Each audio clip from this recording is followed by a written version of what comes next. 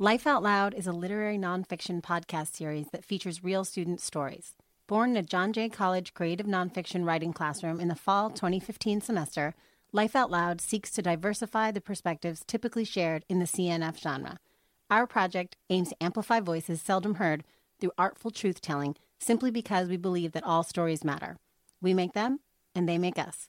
You can always listen at lifeoutloudpodcast.com.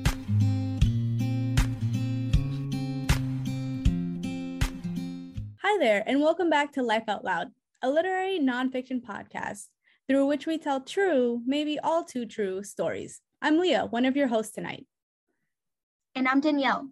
Happy to be here with you all tonight. And I'm Sophia. Thank you for joining us tonight on the fourth episode of our sixth season entitled Me, Her, and This. And I'm Leisha. In this episode, two authors invite us into their relationship with important women in their lives and explore how that relationship is moved by another, darker visitor. And I'm Karen. Now let's get into the first story of the night. This next story is by a new author to the podcast who has actually been hosting with us all season, Kira Prasad. Kira Prasad is a 22-year-old senior at John Jay College, majoring in global history and minoring in digital media and journalism. A native New Yorker and a self-proclaimed nerd, in her free time she could be found reading, journaling, eating, or discovering new places in the city. She is also the creator of her own online community and the host of the podcast, The Sandra Life, and hopes that by following every passion she has, it'll lead her to living a life she can't wait to wake up to one day. A warning that this story touches on very sensitive topics that may be difficult to hear. Listener discretion is advised. Now let's take a listen to Kira's piece entitled One in the Same. I could never be like her. I know because I've watched her for years, 17 years to be exact. Shorter than 5 feet, petite, baggy clothing, and furry socks. She birthed me, as she so often reminds me, but I feel like I'm her caregiver every evening after 5 p.m. She was my first example of love. My first example that love needs to be chased and fought for, and man, do I fight. Every night, I sit here on the expensive, European-made, dark brown couch and watch again as she lifts that lime green cup to her lips. What are we going on? 10 years now? Yes, that's it. Over a decade of watching her curled up in the same spot, with the same cup, with the same drink. Sobieski vodka and ginger ale. I wonder what her liver looks like. I wonder what that drink gives to her that she can't get from herself. I wonder what she's trying to mask by sipping that cup. Why can't she be better, stronger, happier, for me? I don't expect her to anymore, really, even though she's had to use her own strength all of her life, from growing up with a young, abusive Guyanese mom with 13 people who shared one small apartment upon their arrival in New York City. As she described it, it was a house of terror, to being forced to enter an arranged marriage at only 15 years old with an abusive drunk, then escaping that marriage and being on her own at 22. At 25, she finally found some happiness with my dad, but it always seems her happiness was short-lived, having to now deal with my sister's perpetual drug and criminal problem and raising her granddaughter. It all took its toll, I guess. So yeah, that strength, for me, I stopped waiting long ago. She thinks I'm fine, and I do not let her believe otherwise. Plus, I don't want to add to her plate. My eyes flick to the flat-screen television, waiting for Jeopardy to appear. We do this every week, 5 days a week, and without fail, I sit here with the same thoughts about her. Here she goes again, 8 p.m. on the dot, blasting those damn U2 songs I cannot stand, especially the one called Where the Streets Have No Name. These songs don't mean anything. They're utterly pointless. She has overplayed them. I resent them. I resent her. Why can't I be kinder to her? Every time I try, but she makes it so hard. It makes me wonder about my own future often. If I can't have a great relationship with her, what will my relationship with my own children look like one day? I've ran it over and over in my head during many sleepless nights. How did we get to this place in our relationship? But, I don't think there was ever the destination. We didn't just land here spontaneously one day. We've both worked against this relationship for a long time. Why is the million-dollar question. Sometimes I think of the irony. Her relationship with her mother is rocky at best, so why would ours be different? Why would ours not continue that cycle? I know that a day will come when she won't be here, and I don't want to be filled with regrets. I know I love her. I have to because she's my mom. But has she ever really been a mother? Maybe that part of her belongs to the liquid in the lime green cup, or to the U2 songs. Well, there was that one time, the time I got my first period. I was 13 and walked to school only to call out and walk back home because of this new bodily pain. I knew she'd be home and would make a big fit about me missing a day of school, as if I did it often. I dreaded seeing her, but 20 minutes after I fell asleep, she came into my room with a tray. It had steaming hot chocolate in a large teacup, Keebler saltine crackers with butter and some cheese. It was so simple. It was affectionate and motherly. Or that one time when I was 15, when I finally started to understand her more, especially with those damn U2 songs. This time, it was trying to throw your arms around the world. We lived in Woodhaven then, and she still had that lime green cup, and she told me how that song reminded her of me, us always trying to be there for one another. This song reminds you of me? I wanted to scream, shocked. Right after, Until the End of the World came on, and the lyric, lead me on with those innocent eyes, sparked something in her too. She turned to me and said, Kira, you have very beautiful eyes, baby. 2 compliments in one night? Maybe we're making some progress. Those memories always turn sour quickly, though. Remembering myself as a teenager trying to come into her own with a tempestuous relationship with the one person whose guidance I needed. I was somewhere around 15 years old again, still in that house in Woodhaven. We were sitting in the living room with bright hardwood floors and surrounded by poofy brown leather couches, and I was in another brutal argument with her. She said a comment that got under my skin regarding something or other about me being a brat after I just called her out for having a funky attitude. This argument was one that led my emotionally fragile teenage self into the slate gray powder room, sitting in the dark on the closed porcelain toilet for what felt like hours, just listening to Drake's voice in my ears singing, having conversations with mama, man, my life is a mess. It was comical how well those lyrics fit into the crevice of my cracked heart. I emerged from that bathroom hours later, still agitated and anxious and silent. Later that night, the lime green cup made its grand entrance, and so did my mom's question. Do you hate me or something? I looked at her and laughed. I saw the pain in her eyes. I never answered. Here I am now, 21 years old.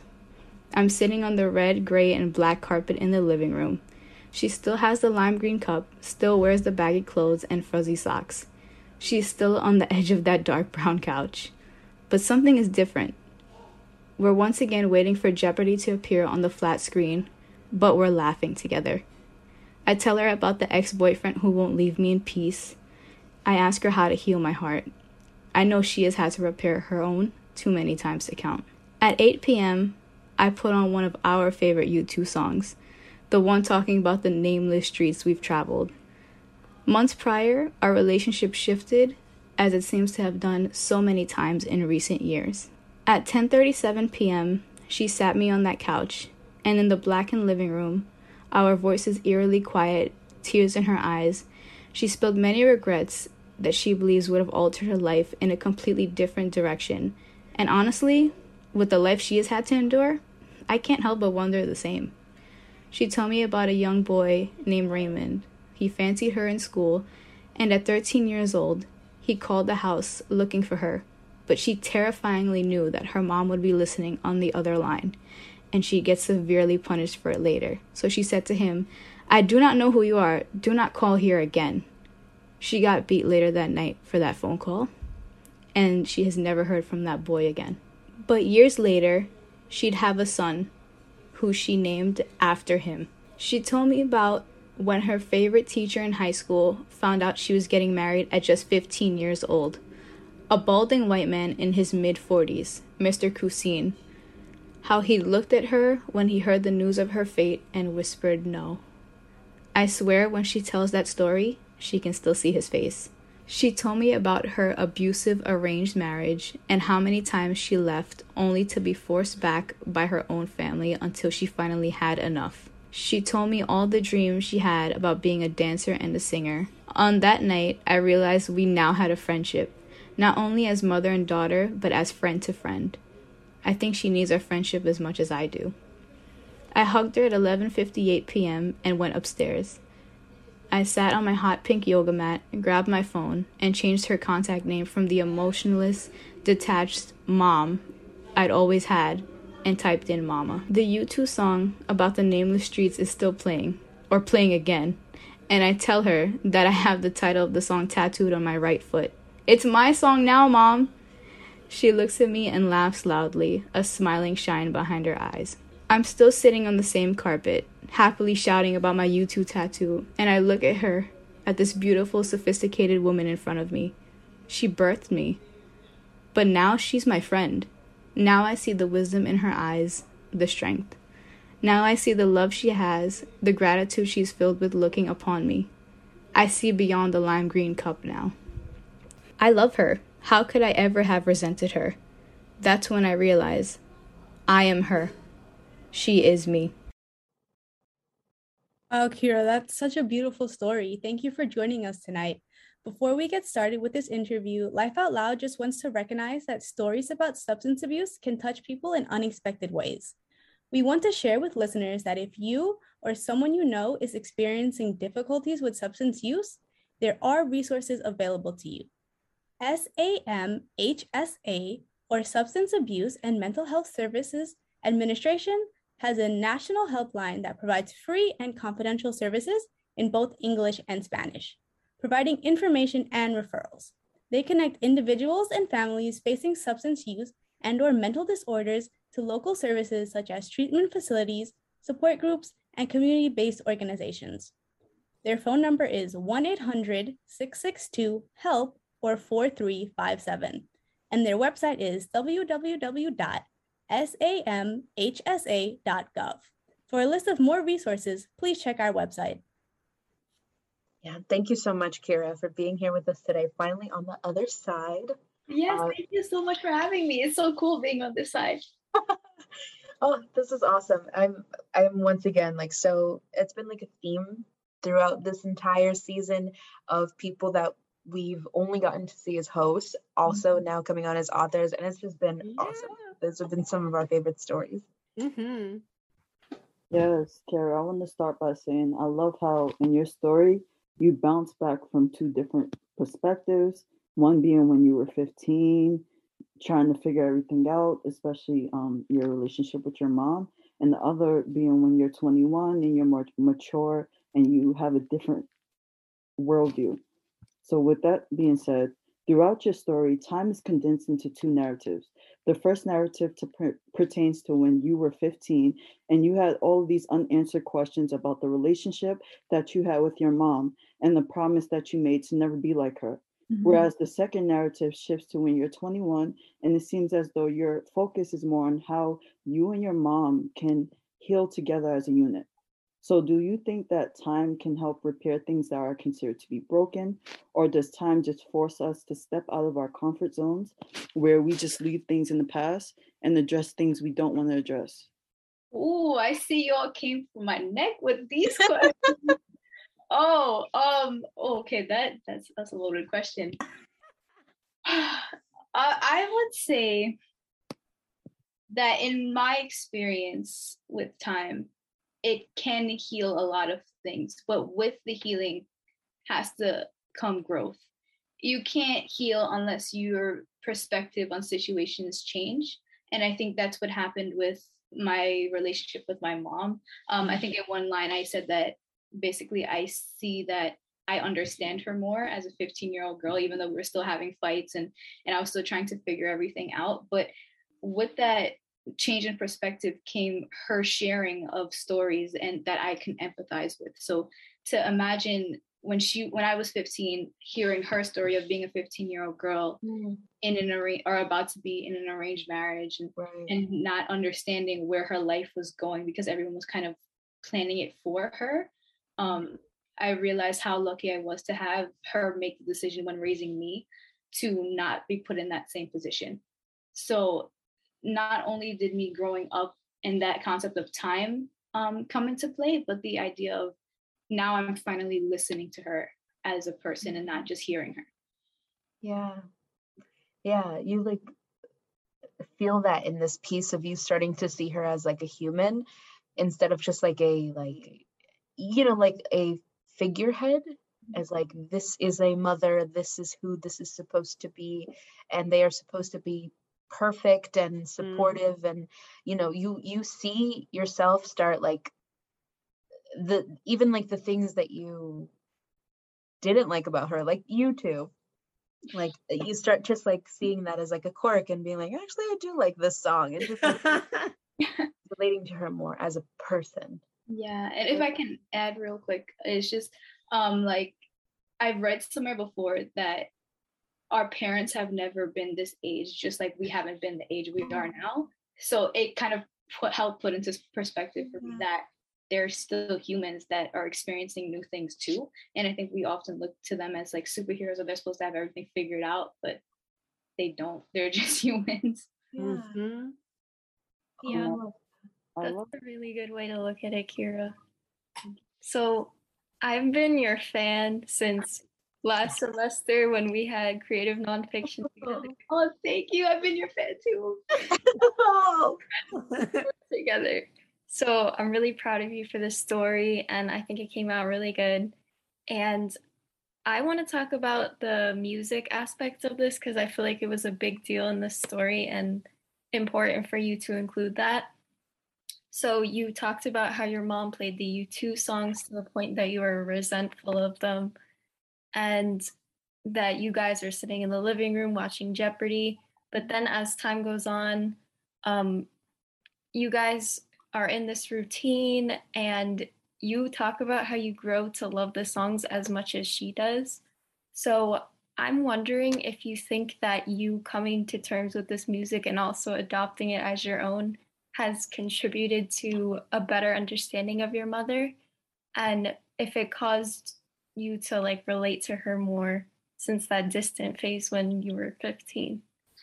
Yeah, music is very important in my family. Like my parents are playing 80s like every night, so it definitely has an impact on all of us, but me especially. I think that like when I stopped resenting those songs and started actually hearing it and hearing her reasoning for loving them so much, I think that it really changed my look on it. Like I can't even listen to certain U2 songs now without crying because I think of all that she had to go through.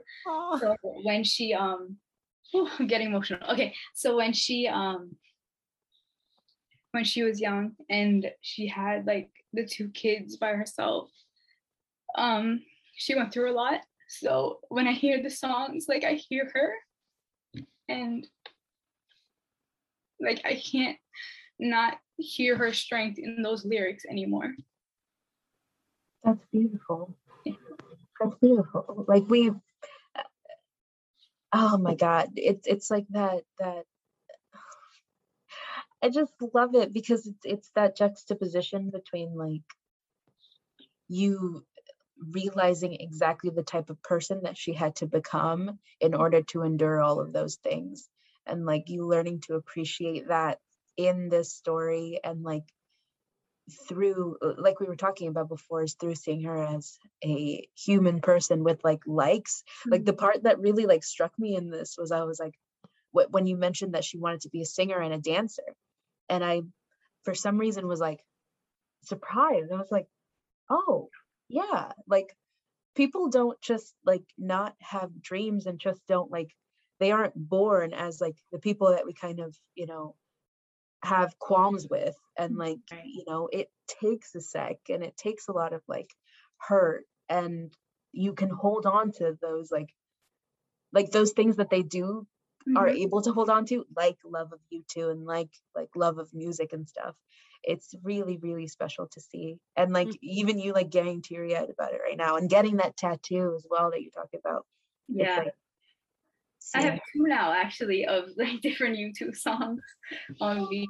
So yeah, the music, I think we hear it a lot, like especially in our generation, that music, it kind of speaks for us. So to hear it from my mom, who you don't really think about as a young girl when you're growing up and kind of self-involved as a teenager, to finally hear her through those lyrics and all the things she had to go through. Whereas in my life, my experiences aren't mirrored, but I can take those songs with me to kind of add to the wisdom that I'm getting from her. So I love how you like talk about the YouTube songs as like kind of a lullaby for when you're an adult, because all the like unspoken words, all the time, everything that you didn't get when you were 15, it's now all condensed into these lyrics, and it's something that you've grown to love. Yeah. I just want to say your story was really beautiful and hard-hitting. Like when I was reading it, I really, really felt it. Like it made me tear up a little bit. It was really beautiful. So lastly, what, if anything, would you like listeners to take away from your story? Oh, there's so much. I think that on a surface level, I think that we tend to villainize our relationship with our parents, especially when it's bad as teenagers, because we feel like things will never get better. And if there is young teenagers reading this, it does get better. I think over time, as you become an adult and come into your own and like understand your parents more, you become friends, as I mentioned in the story. So that will happen, even though it may not feel like it right now. And then on the basis of watching someone you love deal with alcoholism or any addiction, it's hard, no matter what it looks like, no matter what consequences it has, even if they're like, quote, happy drunk or something like that, it is hard to watch someone do it. But I think the best thing you can do as an outsider, especially as a child of a person dealing with that, is to humanize them more. I know that like I used to have a lot of trouble watching the alcohol, like just seeing the alcohol, which is why I was so expressive about the lime green cup throughout the piece. Just seeing it would get me triggered and angry and upset. And as I got older, I kind of realized that it's kind of her only outlet at this point. She tries to be a good mom. She tries to be just a good woman, a good daughter. And trying at this point is all I need to see, because we all are trying our best, no matter what demons we're struggling with. So if you or anyone that you love is struggling with substance abuse or addiction of any kind, just be kind about it is my best advice, because it is hard, but you'll get through it. That's beautiful. Yeah, you said that so beautifully and eloquently, better than any of us could have. So thank you.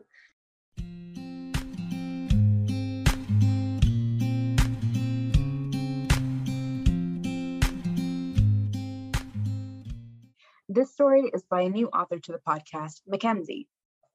Mackenzie is a 22-year-old Jersey original and a master's student at John Jay.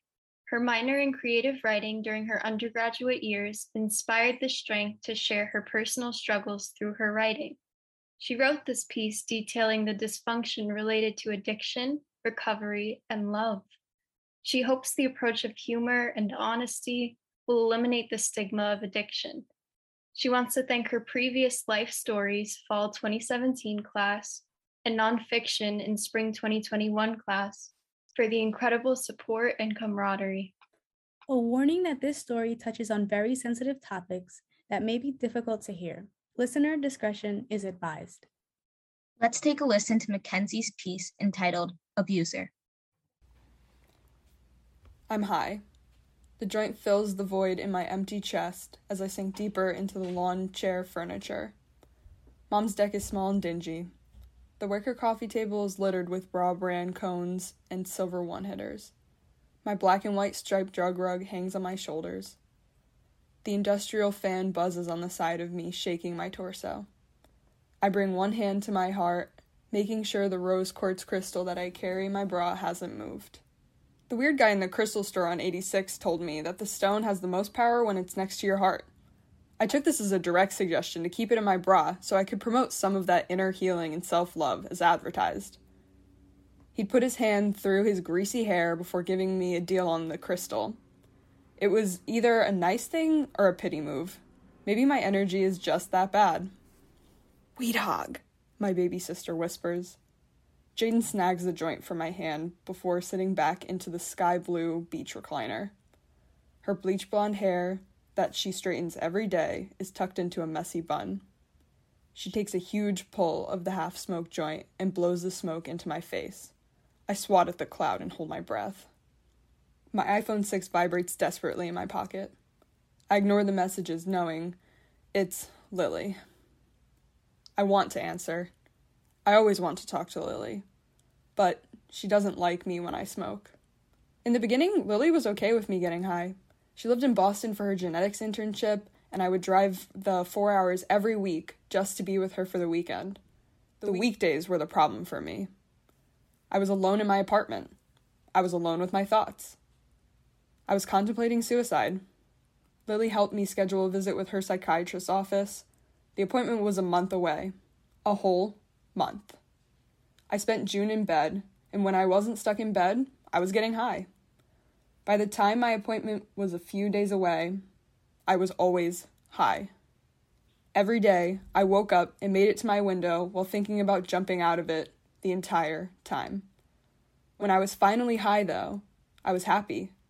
The ruminating thoughts were gone. The heavy rock in the bottom of my stomach dissipated. I could eat, shower, and occasionally go outside. The appointment came, and I went high.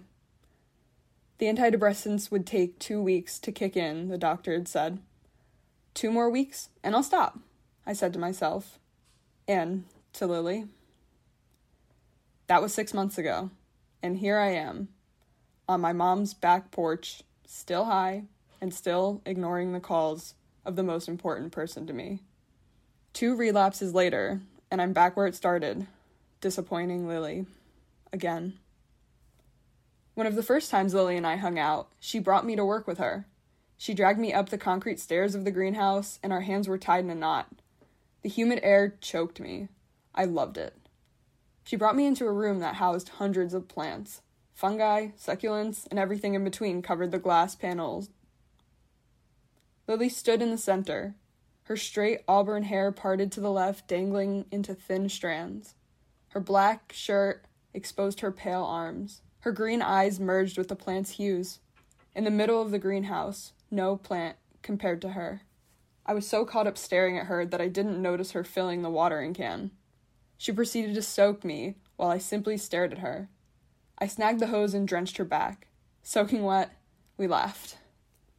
In the winter, she would pick me up from my volunteer gig at the new Jewish home on 106th. She waited under the scaffolding with her rose gold beads on. She would wear a deep red lipstick that would make me look like the Joker. But her? She would look like Katie Holmes. We walked with our hands in her pocket, which was always an experience.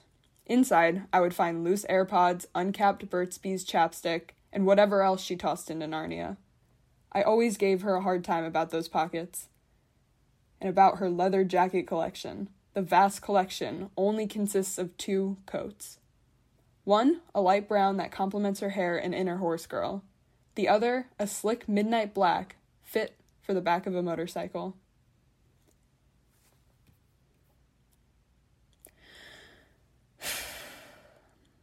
After countless numbing hits, I can only make out my sister's mascara-touched face, hazel-eyed glare, in the light of her phone and the red end of the joint. I grab a one-hitter and start packing in the sativa I got from Boston. The dispensary was an old converted bank with teller spots and everything. There was a line in the parking lot that was like waiting to get into a super secret club. I held Lily's hand and played with her herbal essence washed hair. We were kissing and hanging on to each other because everyone in line was super chill, minding their own business. We normally never did PDAs, especially when we weren't home in New York, because it wasn't worth getting hate crimed. But here, somehow, we felt like everyone was in their own bubble. Like, we were protected from the outside world. The bouncer guy scanned my fake ID and Lily's real one. Before the constant pressure to quit, that was the most nerve-wracking part of being 20 and a pothead. That same weekend in Boston, Lily's friend Tanner came to visit. I was trying to play it cool, so I brought out my best story, the Riverside fiasco. I told him about how I lit a cone by one of the piers in Riverside Park. Some cop came out of nowhere and pointed out at me in my camo windbreaker before I took off. I ran for 3 blocks to the subway, and I was home free. Her friend? Impressed. Lily wasn't. She glared at me. She hated that story. She didn't like hearing about the dumb shit I did when I was high and reckless. I decided I didn't care, though. The 3 of us had gotten back from a restaurant, and I was ready to get fucked up. That came first. So, I excused myself to the ladies' room. The bathroom of her dorm building didn't have a strong smoke detector, so I hit my pen. I took a huge rip of the tangerine-flavored oil before coughing, on purpose. I liked coughing because it makes me higher with every gasp for air. The door of the communal bathroom swung open. "I can smell the pen, Mac," she hissed. I opened the stall door and motioned for her to take a hit, like I wasn't hiding it from her. She put her hand up, already annoyed with me. "Is that your first hit?" I nodded. "Are you sure?" Now she was questioning me, which meant she knew that this wasn't my first hit. Still, I nodded. "Were you high in the car? Did you drive us there high?" Unsure of my next move, I nodded.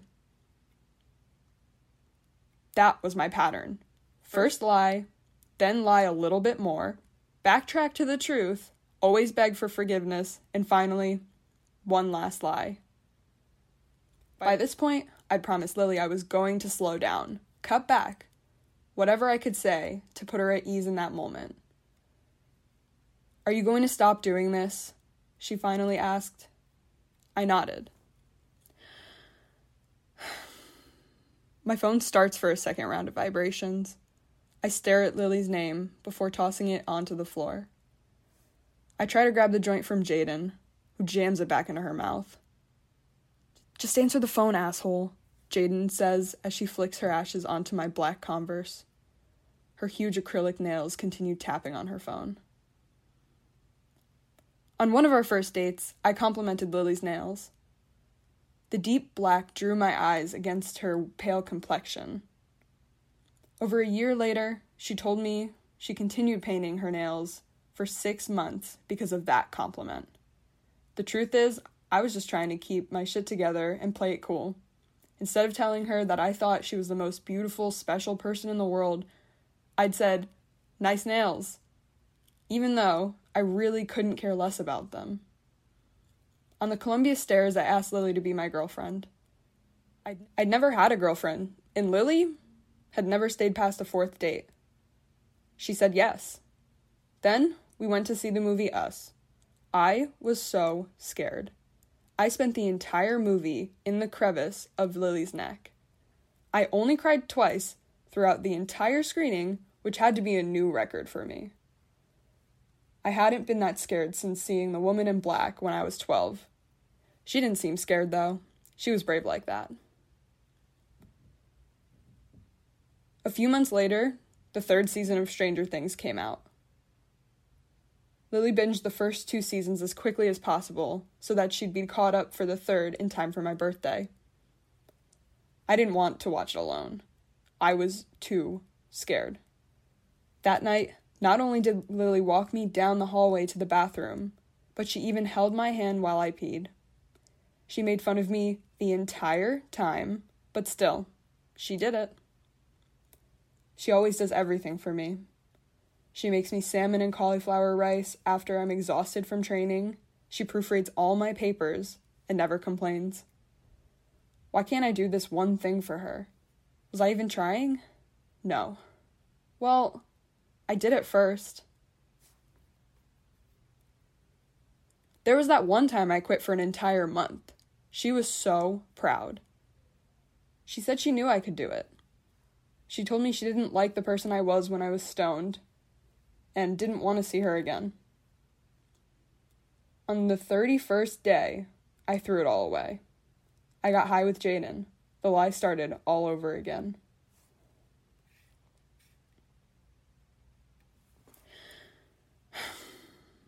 The door to the left of my smoke station opens, blowing out the cold air and some of my weed on the floor. "You idiot started without me?" Mom yells at the top of her whisper. "Shh," Jaden retorts. "You want to get caught?" I'm pretty sure weed is decriminalized in Jersey, but I'm not trying to fight with any more people right now. I scoot over so Mom can sit on the other half of the bench, which lands me closer to the fan. I grab my chest again, searching for the crystal, but this time Jaden sees me. "Playing with your boob rock? Is that a lesbian thing?" Mom carries on. She takes the one hitter out of my mouth and lights it. She turns to see my reaction and laughs. "Finders keepers, losers weepers." She shoves me in a friendly way that hurts my sore body. Annoyed at Mom, I pick up my phone and start packing my shit. I toss my grinder, flour, and pineapple lighter that Lily bought me for my birthday into my pink JanSport backpack. I step over Mom, who grabs my butt like a toddler. "Come on, it's a joke. You always overreact," Mom calls at me. Lily's parents wouldn't smoke with her. When I first asked Lily about her parents, her gaze fell to the Barnes & Noble floor. She told me about how she tried to come out to her mom in the car at 14. "You probably won't feel that way in a few years," her mother dismissed. "You should try again," I encouraged her. "That was years ago. I'm sure it'll be different this time." She listened to me, and her mother threatened to pull her college payments if she brought it up again. She hasn't talked to her mom since. I walk in from the deck to the apartment and try not to break every stupid cat toy in sight. I tell Alexa to shut up, stopping Post Malone in the middle of circles. I throw my phone on the ugly puke green couch. I slam myself into the uncomfortable sectional and lay flat. I reach in my pocket and pull out a bag of Jolly Ranchers I bought at Quick Check on my way home from the city. I grab each flavor, one by one, unwrapping them carefully. I put the blue raspberry, cherry, watermelon, green apple, and grape logs into my mouth. I salivate, curing my dry mouth as my tongue brushes against the Cherry Rancher, Lily's favorite. I wish I could call her. I can't, though. She's at her breaking point with me. At this point, I can't afford to screw anything else up. Yesterday, she found my stash in the bathroom under the sink in my apartment after I'd sworn to her I was done sneaking hits. She asked if I was high. I lied. She asked if I loved her. I didn't lie. She told me I have a problem. She told me that getting high alone in the bathroom isn't normal. She told me that I never lie to her when I'm sober. She was right. She called me a liar, an addict, and an asshole. She was right. She asked me to stop. I lied again. Said I would. I told her it was my mom's fault. I told her it was the addiction in my family. I told her I can't. She said, "Talk to me when you're sober." I finally look at the messages. 2 unread texts. "If you're high, don't call me. See you when you're back to yourself," it says. 2 more weeks, I say to myself. 2 more weeks, and I'll quit. Oh my goodness. Oh my goodness. What a powerful, powerful piece. Thank you so much for joining us, Mackenzie. But before we get started with the interview, Life Out Loud just wants to recognize that these stories about substance abuse and suicide can touch people in unexpected ways. We want to share with listeners that if you or someone you know is experiencing difficulties with substance abuse or suicidal thoughts, there are resources available to you. SAMHSA, or Substance Abuse and Mental Health Services Administration has a national helpline that provides free and confidential services in both English and Spanish, providing information and referrals. They connect individuals and families facing substance use and/or mental disorders to local services such as treatment facilities, support groups, and community-based organizations. Their phone number is 1-800-662-HELP. That's 1-800-662-4357. And their website is www.samhsa.gov. In addition, if you or someone you know is experiencing suicidal thoughts, the National Suicide Prevention Lifeline is a national network of local crisis centers that provides free and confidential emotional support to people in suicidal crisis and emotional distress 24 hours a day, 7 days a week in the U.S. Committed to improving crisis services and advancing suicide prevention by empowering individuals, advancing professional best practices, and building awareness. Their phone number is 1-800-273-8255, and their website is suicidepreventionlifeline.org. For a list of more resources, please check our website. This was such a beautiful piece. I felt like I really got to see how much you care for Lily. This story is a testament to that cloudy gray area that results from love and addiction mixing together. I really felt like I was in the story with you, and it's definitely because you wrote about these specific textured experiences you and Lily had together, greenhouse water fights, Stranger Things marathons, and scary movie dates, to name just a few. So because I know everyone's probably wondering after reading, how are you and Lily doing now? We are great. We've been together. Today is our 33 months, which is like 2 and a bunch years. So I talked to her this morning. She's great. I'm great. We're great together. Good team. That's good. That's good. I'm glad to hear that. Yeah. It's funny how people come into our lives when we least expect it. And those are the people who usually become the most important people in our lives later on. And it seems as though like Lily fits perfectly into your life. It's like she came at the right time. And I know you mentioned that she was there when you were at your lowest. And from reading your story, it seems as though Lily has been your rock through all of this. So with that being said, Mackenzie, it's very vulnerable to admit your faults. So I commend you for the bravery and self-awareness it takes to write a story like this. While I was reading this, I thought one of the most powerful things was your repetition of the line, 2 more weeks and I'll quit. By mentioning it in the beginning, then bringing it back around at the very end, you really perfectly summed up the cycle of addiction, the deferment of healing to another time, another day that for some people never comes. So I'm wondering, can you speak a little bit about the state of mind of that and possibly what it took to break that cycle for you? Yes. So her support was so important, especially being around substances 24 hours a day, as she was my positive influence in saying, like, you can do this.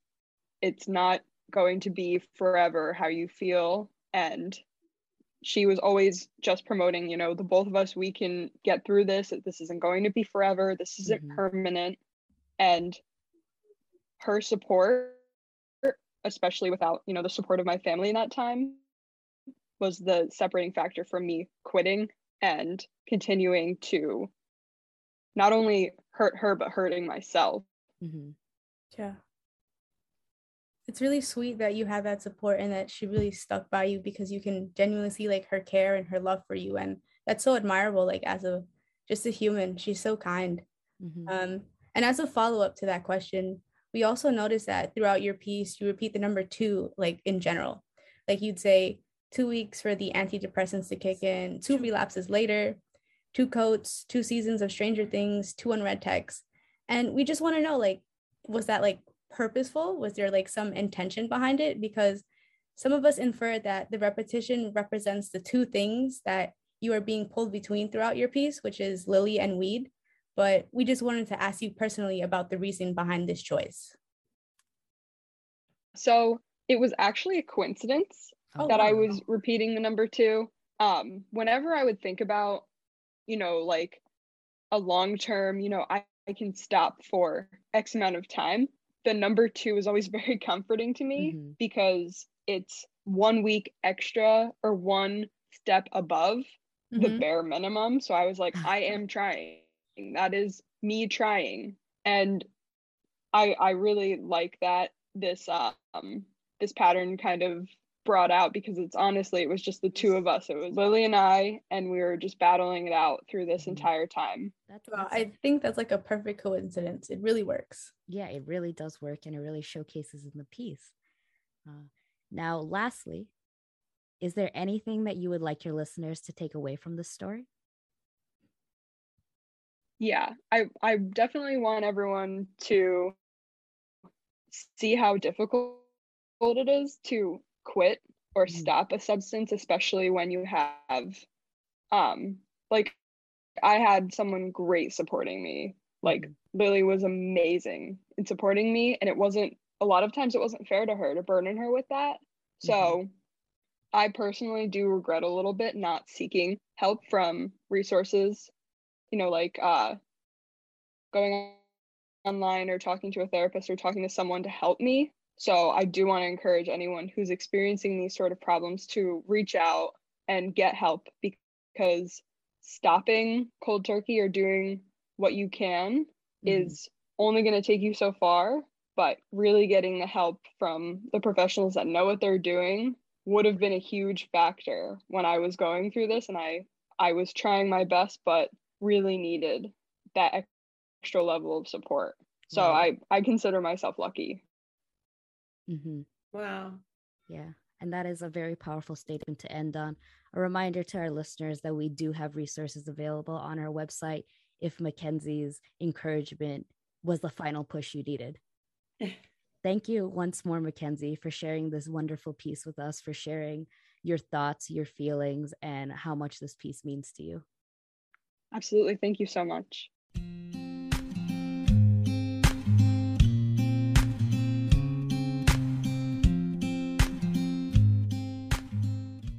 That concludes our 4th episode of the 6th season, Me, Her, and This. We are also excited to bring you new stories soon, amplifying these voices from backgrounds you don't normally hear from.